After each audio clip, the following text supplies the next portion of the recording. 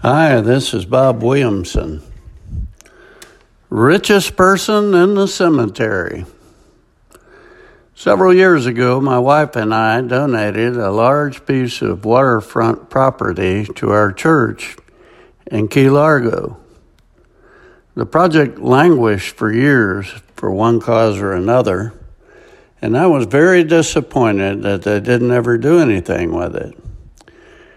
So we left the Keys for a little over a decade, and some friends told us that the church had received the permit to build a church and construction had begun. We were elated. So last Sunday, we decided to make the drive down to Key Largo to see the property. We were amazed when we got there. An almost completed, beautiful church is sitting there. We were elated. My Bible study partner recently lost his election and is spending time trying to sort out what he might do next. This morning, he asked if the nearly completed church is close enough to attend there from my home in Duck Key.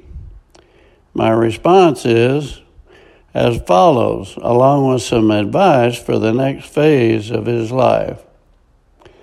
No, we do not live close enough to Key Largo Church to attend regularly there. Wish I did. It is extremely gratifying to see it nearing completion. I've done many things in life, but nothing has given me as much satisfaction as contributing this property to establish a church in the Keys and seeing it take shape. The same goes for building Honey Lake Church, discounting and donating enough property to Honey Lake Clinic where it could be established to help heal people far beyond my lifetime. Founding the Jesus Alliance, seeing it sharing God's love with people all over the world. Writing Words for the Day for 22 plus years.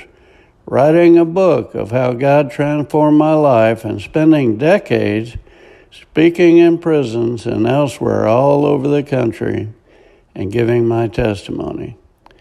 Nothing even comes close to the wonderful, wonderful feeling of serving God. I urge you to seek God's will for this next phase of your own life. Find some kingdom-building work that will live on well after you are long gone.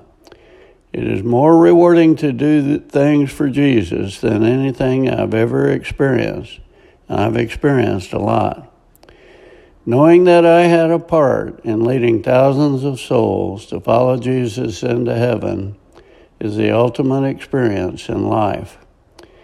I hesitated to share this post with you today because I'm sure some will immediately think I'm boasting. Phooey on you. I'm not interested in trying to impress anyone.